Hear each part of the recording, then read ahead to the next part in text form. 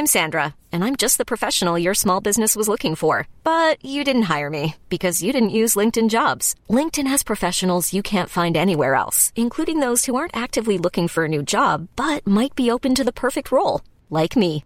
In a given month, over 70% of LinkedIn users don't visit other leading job sites. So if you're not looking on LinkedIn, you'll miss out on great candidates like Sandra. Start hiring professionals like a professional. Post your free job on linkedin.com/achieve today. Chapter 2. Infidelity 1, 2 and 3. Second-hand books were very welcome.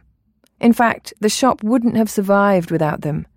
Letters, bookmarks and boarding passes emptied from the pages. Heartfelt messages of enduring love and devotion sliced from the flyleaf and from memory. Credit was given for all books purchased to keep the hard-won imports in circulation and away from the counterfeiting presses. We all know that everyone judges a book by its cover, but trying to educate the Vietnamese staff in the foibles of choosing appropriate books to promote to foreigners had a steep learning curve. One of them felt that disadvantaged books unlikely ever to be sold should take pride of place, leaving books that people actually wanted hidden on the shelves. Another turned all the display books to face herself at the counter in the rear of the shop. In a form of perverse marketing, arriving customers were welcomed with a rear side of bookends. The oppressive Hanoi climate meant that books were easily foxed, leading to the certain arrival within months of spots and brown stains on the pages. Second-hand books often landed in a sorry state, creating endless hours of boring work for the staff. I needed something more efficient to clean the books, to make them more appealing to our discerning patrons in search of a riveting read under $2.50. Quite reasonably, customers who had written or drawn pictures on the page ends were flogged mercilessly with barbed whips and set alight, at least in the imaginations of those assigned to clean up their foolishness. Somewhere I'd seen a Japanese TV program that featured a sanding machine designed to clean the foxed page ends of books. I made a visit to the black market with a plan. I located a mechanic in a greasy workshop who agreed to rig up a similar contraption. Within a few days, the emerging fiasco saw a prototype roughly assembled in an adjacent shed. Keenly, I shot over with a few copies from the bargain bin to test the apparatus. As usual, something had been lost in translation as I was presented with machinery better suited to a slaughterhouse. Blades and hammers were synchronised to pulverise anything thrown at it, and it made short and ferocious work of a Barbara Cartland tossed into its gullet. Plan B meant that the bookshop returned to using the boxes of low-tech, plastic-handled foot rasps, a poor substitute for the space-age technology I'd been promising. Despite pounding the correct procedure into the bookshop staff, I once purchased a large stack of books from an attractive foreign woman with only a cursory glance at the pile. A closer look showed I had invested in a bunch of pulp crime novels and a collection of self-help titles, Infidelity Volumes 1, 2 and 3. Women are from Venus, men are from Mars, and climaxing with All Men Are Bastards. Maybe a new genre, bitter and twisted, would be needed for the shelves. The episode further disintegrated when I discovered the books had all been highlighted and savagely underlined. Exclamations and raging annotations about her presumably now ex-husband littered most pages. Damn, no one's ever going to buy these books. Despondent on wasting cash on unsaleable books, I constructed a proposal where I emailed all the potentially bitter and twisted women I knew in town and described in detail the chain of events. I concluded the story with a threat that I'd already written their names on the flyleaf of each and wouldn't erase it until they handed over $20. Unfortunately for me, they were all already so far beyond caring about being bitter and twisted that no one paid up. As expected, the books remained forever unsold on the shelf. Every day, second-hand books would be cleaned, repaired, taped and logged into the database. The books were given categories that were based on what the customers wanted. but also for the sake of the Vietnamese staff, so they could easily figure out where the books should be placed. Sometimes there were mistakes. Hitchhiker's Guide to the Galaxy is not a travel book, for instance, but generally they were pretty good. It was a difficult job. A Vietnamese person who had the level of English I required was out of my pay range.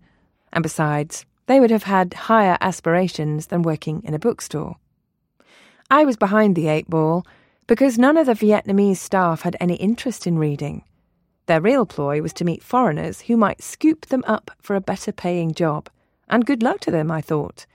Their knowledge of English authors or titles was minimal, except for Vietnamese translations of the classics by Shakespeare or Dickens.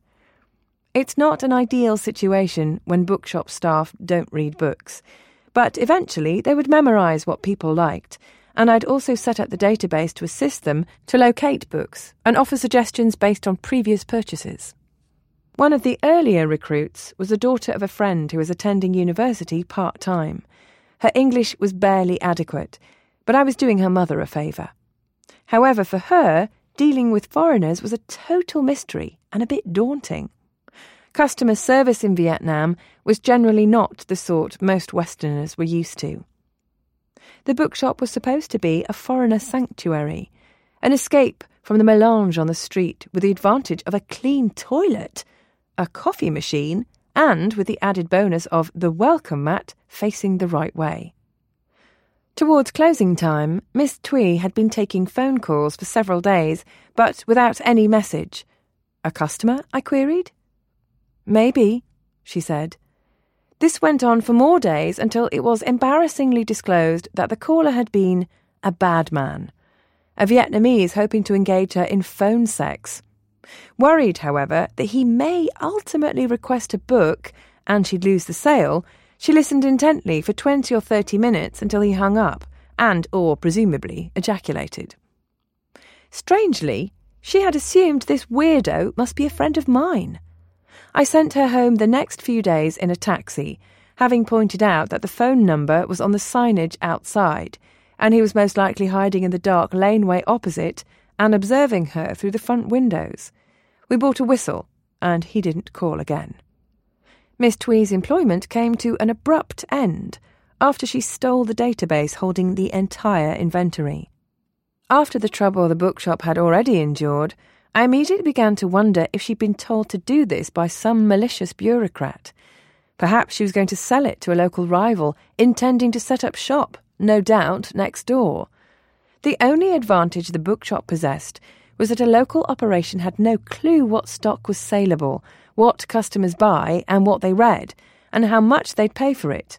And she'd taken the lot. After a worried night, I was assured my fears were unfounded.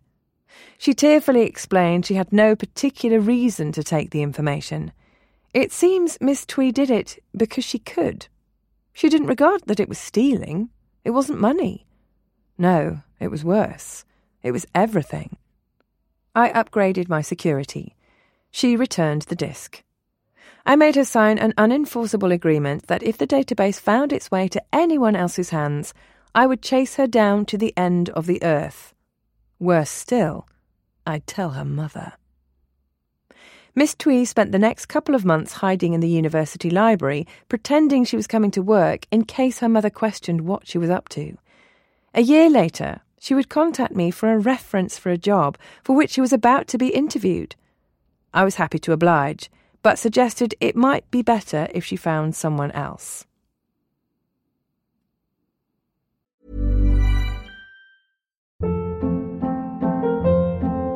Hold up. What was that? Boring. No flavor. That was as bad as those leftovers you ate all week. Keke Palmer here, and it's time to say hello to something fresh and guilt-free. HelloFresh. Jazz up dinner with pecan-crusted chicken or garlic butter shrimp scampi. Now that's music to my mouth. HelloFresh. Let's get this dinner party started. Discover all the delicious possibilities at HelloFresh.com.